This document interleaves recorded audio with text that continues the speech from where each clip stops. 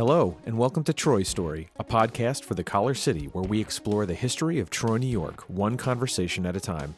I'm your host, John Salka. We're back for part 2 of our interview with former Troy Mayor Mark Pattison. In the second half of our chat, Mark discusses some of the major projects undertaken during his tenure as mayor, his working relationship with then New York State Senate Majority Leader Joe Bruno, and the 1999 mayoral election when he sought a second full term to lead the Collar City into the new millennium. If you didn't hear part 1 yet, I would strongly recommend going back to listen before starting part 2. I can't thank everyone enough for returning for this month's episode. The response to the show has been absolutely overwhelming. After just 4 weeks, we hit 800 downloads, and that number continues to climb. We're continuing to record new chapters, and I'm really excited to share these upcoming stories with you. If you're looking for more info, head over to troystorypod.com for the latest news on upcoming episodes, bonus content, and to sign up for those all-important email updates. And please, if you could, leave a review of our show on Apple Podcasts. Reviews are the most effective way to help people find the show. Lastly, if you have an idea, suggestion, or just want to say hello, feel free to drop us a line at mail@troystorypod.com. All right, let's get right into part 2 of our interview with Mark Pattison, former mayor of the city of Troy.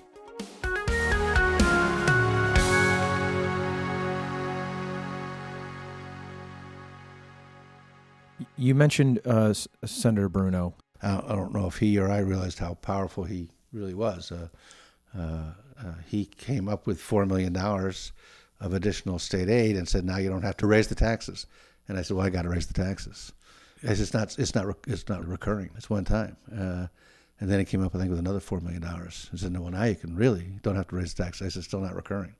And so there was a flyer in every household in the city of Troy a week after I said no the second time to him, because he has lots of power. But we didn't do that. We used the money to pay off the debt that we'd accumulated, and we renegotiated the debt. We owed.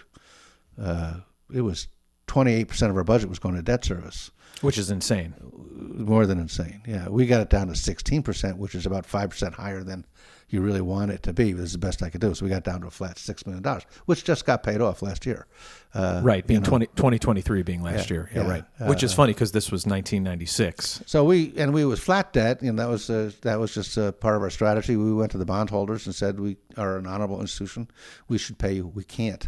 So we need to work something out. And we worked out different deals with different bondholders. Some took 0% interest. Some took, cut the principal. But we reduced the debt fairly substantially. And there were a couple different. It was the hockey rink in Landsberg that there was a bond on. There was the other sale lease to the LDC deal. What in Troy, the big deal wasn't municipal debt. It was contract debt. We were over our constitutional debt limit, except it wasn't municipal debt. It was a creative mechanism. So that really, in fact, in a way, strengthened my hand, because it wasn't municipal debt. When I went to them, they said, well, you can raise the taxes. I said, I already did. Right? I raised the taxes 21% and water rates 38%. Well, you can cut costs. Well, I already did. I laid off people. We've got 47 people. I accepted all the cuts that the previous administration had made, so that all the staff that were laid off before that number we didn't replace. So we had made, so now it's on you. And I said, here's our number. We can't afford more than $6 million a year, and whoever gets here first gets the deal, gets better deals. Right? That's just the way it works. So it was again. I had some staff who were really helpful, who understood that stuff better than I did. But we came up with a plan, and we went to them and again reduced the debt. And we had other things. The Broadway corridor was $1 million in the Broadway corridor that was available to us from the federal government, but we couldn't take it because we couldn't make the match. This is what I say is part of the Hope agenda. I just said, well, this is crazy. I can't turn down $1 million when you're broke. So I signed the form. I said, well, yeah, sure, we'll make the match. I mean, we didn't have any money, but I wasn't going to walk away from $1 million. So we were able to do the Broadway corridor and repave and redo the streets and do a bunch of other things. Again, create hope. We did the Congress Street corridor. Again, create hope. Things are improving. Things are getting better. We're making progress here. So that was part of the goal. And we did a waterfront planning effort that was run by TAP. That was, and we went around and had a big community meeting and put sticky notes on projects and voted. So I had a book of potential projects up and down the waterfront that I could throw at somebody, Senator Bruno or others, when we had opportunities for funding. But again, you do some planning, you engage people. They're part of the process. You mentioned Senator Bruno again, and you had a good working relationship. I mean, even though you were of two different parties, he was the majority leader, and I think he recognized that the city of Troy's success was ultimately tied everywhere else. I agree with that. My father ran against him when he first came on the scene, and Joe beat him. He lived down the street from my Uncle John in Tamarack. So there were acquaintances. I always treated him with respect because he was the Senate Majority Leader, and he always treated me with respect, although usually if he was having a press conference in Troy, he'd tell me 10 minutes before he got there, but he'd tell me. And so we had a good relationship, and ultimately I endorsed him for re-election, which was, again, not something that was popular with some of my Democratic. Did you do it 4 times or just once? No, just once. Just once, okay. Just once. I did it when there was no opponent. Okay. So it wasn't undermining the Democratic. Again, he was the Senate Majority Leader. My job was to make sure the city of Troy was able to recover. Yeah. So he had resources that we needed. He never gave any money except for those first chunks to the budget. It was always around project. But those were projects that I was supporting. What were some of the major projects that you started under your administration at that time? Do you remember any of the big ones? Let's just like Yeah, sure. We again we did the Congress Street project downtown. We also did got 2 corridor studies for Upper Congress Street and for Hoosick Street. We did the Broadway corridor. Things that came to fruition much later. We had the trail all along we have funding for the trail, the one along the river. It's in pieces, and I don't even know if we did. A part of that was the River Street Park. Riverfront Park? Riverfront Park was a part of the trail. The South Troy Industrial Road was our money. Again, didn't come to fruition for maybe still isn't. 25 years later, yeah. I think. But we got the initial funding for that. Initial funding for some of the Hudson Mohawk Industrial Gateway renovations, the boat launch, the fishing pier. Those are all things that came out of the waterfront planning project. And we had a big South Troy working waterfront program that we got funding for, and had plans to restructure where things were over a long period of time. There's a bunch of things. I was the infrastructure mayor. We dedicated a lot of that extra money to infrastructure, and there's things that once you do, you don't ever get a vote for. We put the generator for the upper water system into the water into the public utilities. When the power goes out, the generator goes on. You don't lose water. So there's no crisis. Right. So nobody cares. we put 1,000 feet of instituent form, which is this epoxy fiber right in front of Sacred Heart. The sewer was collapsing, or at risk of collapsing. It's way deep. If they'd collapsed, the buildings, it would have been a huge problem. Cost us $450,000 or something. But they put this epoxy sock in it. Relined it. You relined it. Low tech. There's a little sock. They pull on the toe of the sock and they pull it through. They've already measured all the holes, and then they heat it with heated water, and it turns into fiberglass, and they come in and cut it out. So you reline the pipe, and now you got structural pipe, and you don't have a collapse. Well, nobody cares, But it's good. We did a lot of things that when I first got to City Hall, the rumor was that we didn't have any police cars, and I actually asked John Headley to do a study, an independent study. Well, he said you got 2 working police cars, so we didn't have equipment. At the firehouse, they had a hose hooked up to some of the trucks, pumping water in because it was coming out so fast because it was leaking. We replaced all of the equipment in the fire department. We did other things that they didn't like in terms of restricting personnel and on-term costs, but we replaced really virtually all of the machinery that you needed, for police. You like to have community policing, you like to have police walking in the streets, but you still got to have a car that drives them there, So, these are necessaries.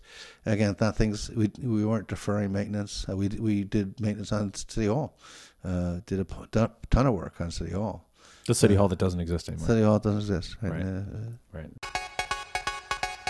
Like what you hear? Well, then it might be time to give us a flattering review. Reviews are the best way to make the mysterious and magical podcast algorithm suggest our modest little show to other listeners. And if you're feeling extra generous, please share this episode with a friend, family member, or that special person in your life. They'll thank you for it, and we will be forever in your debt. Troy Story, a podcast for the Collar City, streaming everywhere you get your podcasts. Visit TroyStoryPod.com to learn more. All right, back to the show. You ran for a second term in 99, right? That was election year 99 for a second 4-year. What do you remember from that race? The decision to, okay, I'm gonna run again in Troy, and still today, term limited. You can only run. You can only serve 2 consecutive terms as mayor. What are your memories of that time? Your decision to run? Was there a sense of would you or would you not? What was that time period like? Yeah, well, I was up to my eyeballs in doing things that I love the job of being mayor, and being in the mix and trying to solve problems. So there's never any question that I was going to run for re-election. I don't know if you remember, but I actually also tried to overturn the term limits. That's charter, right, and unsuccessfully. What was the rationale behind that? I don't believe in it. I don't think it's the right thing to do. I think there are problems of incumbency that are real, not so much in Troy or lower levels, because in Troy people are perfectly willing to throw you out if they're inclined. But I just think you don't take away somebody's vote. I think that people can decide. And then again, there are other issues with incumbency that are real, that it got to be addressed, and you ought to make elections accessible and fundraising accessible and all that. But so I thought it was an opportunity to change it, and I don't know if I would have run for a third term or not. But anyway, it was unsuccessful. It's a little bit, just like the first time you got a job, but your other job is to run for re-election. So it's you got to sort of figure out how to change gears a little bit. I thought we had a great council slate. We lost the council that year, and I think that's part of the, the tradition of Troy. If you're doing things that are the right, I'm going to say this in air quotes, the right thing to do financially, they're not always the popular thing to do, and you do pay a price. We had raised the taxes. People would call me up and say, okay, well, now we're out of the crisis, so can I have my twice a week garbage back? And I'm like, no. So again, there are consequences to those decisions, and actually today they've continued. Troy has less. Spends more money because things are, but less staff, less resources to solve problems than they've ever had. Less than I did. The job's a lot tougher today than it was when I was there. I was able to hire a substantial group of people to be my senior staff, and we didn't have enough people then, and we've got less people trying to plow streets and pick up garbage, and the police department's probably about the same, maybe even a little bit higher, and fire departments are pretty much the same. I agree with that. Working in City Hall is a tough gig. You have to love the job. You have to really want to. Yeah, and I don't think anybody's prepared for it. I wasn't prepared for it. I had a background and a sort of absorbed about government and all that. But the hell, I'm going to have somebody else write my speeches. I'm going to write my own speeches. Oh, really? You wrote your own speeches? I did not, because I never any time to do it. Right? You think you're going to do it, you can't.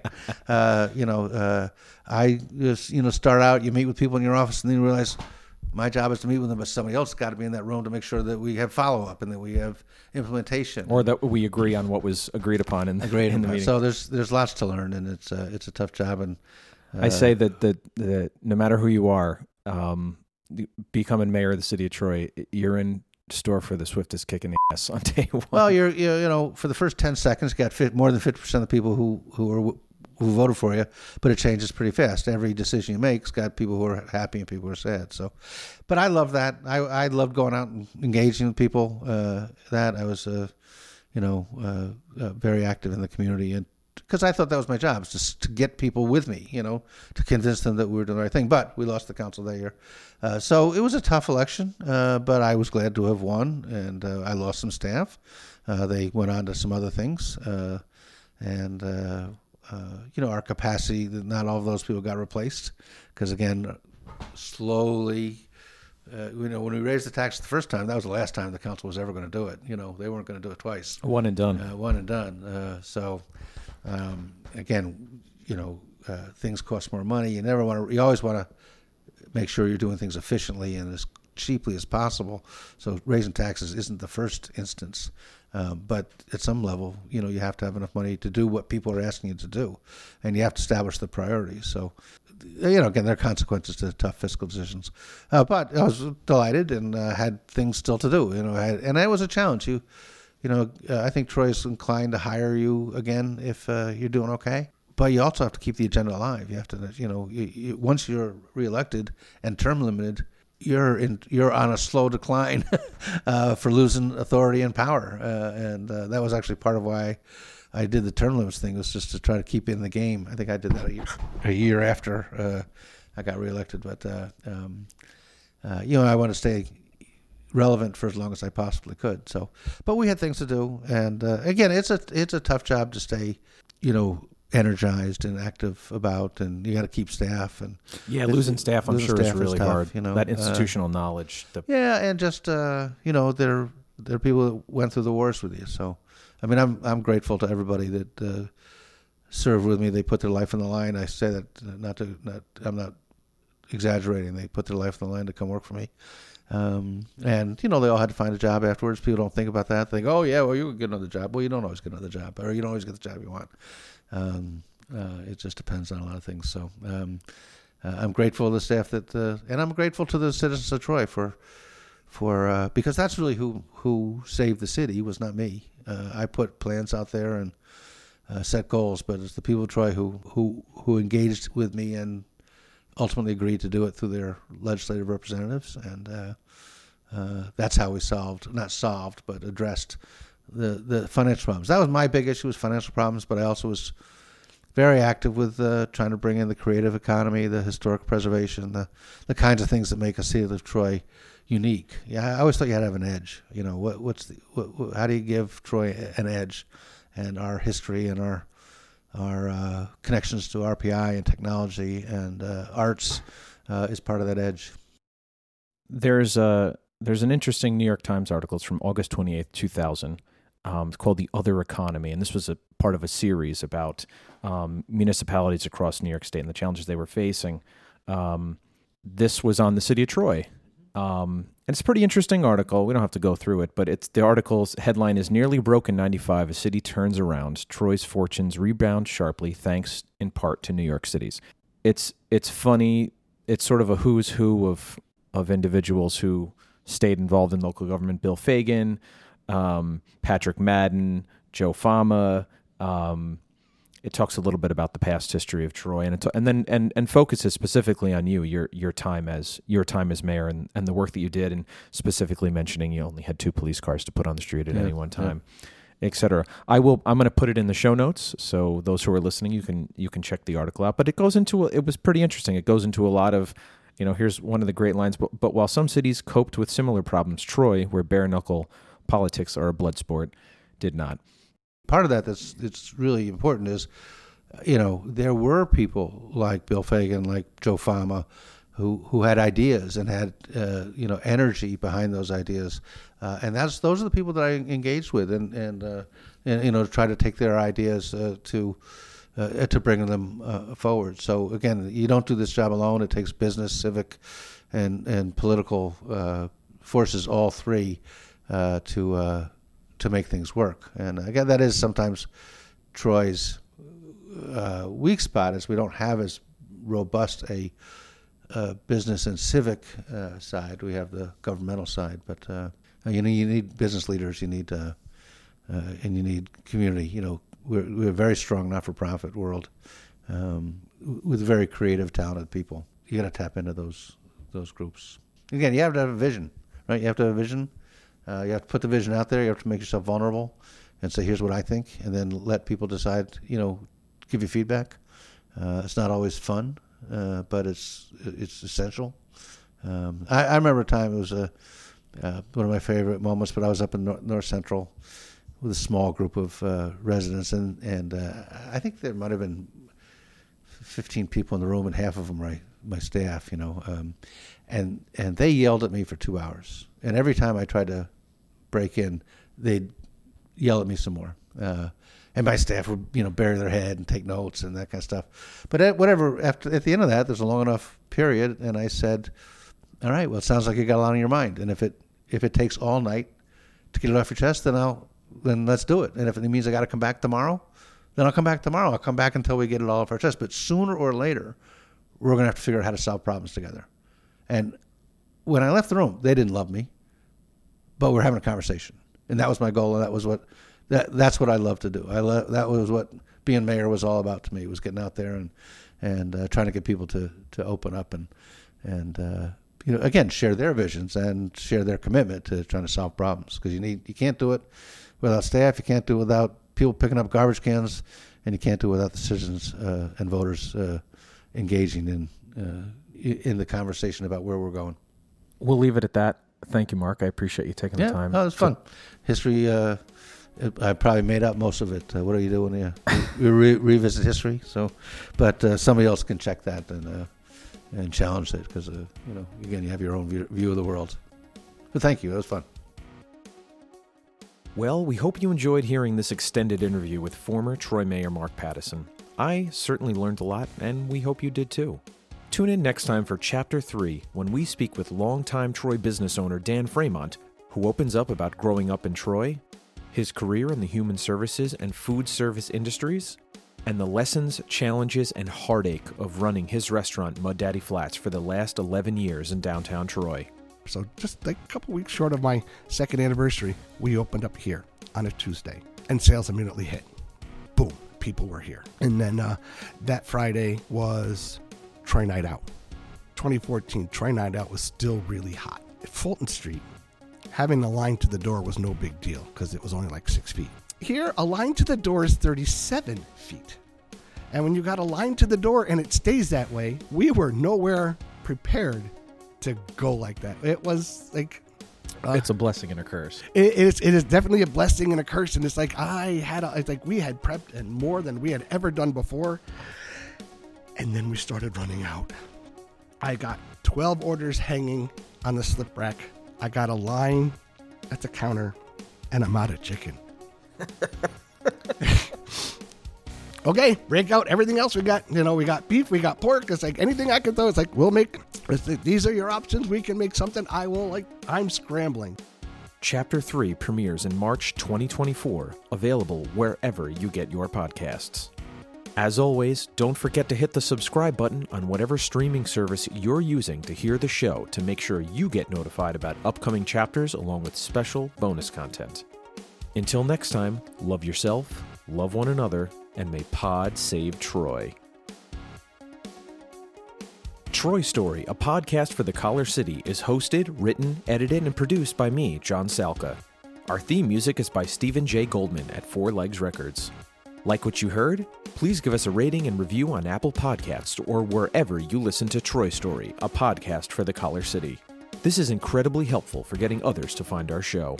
Want to know more? Visit TroyStoryPod.com to see upcoming episodes, guests, and bonus content.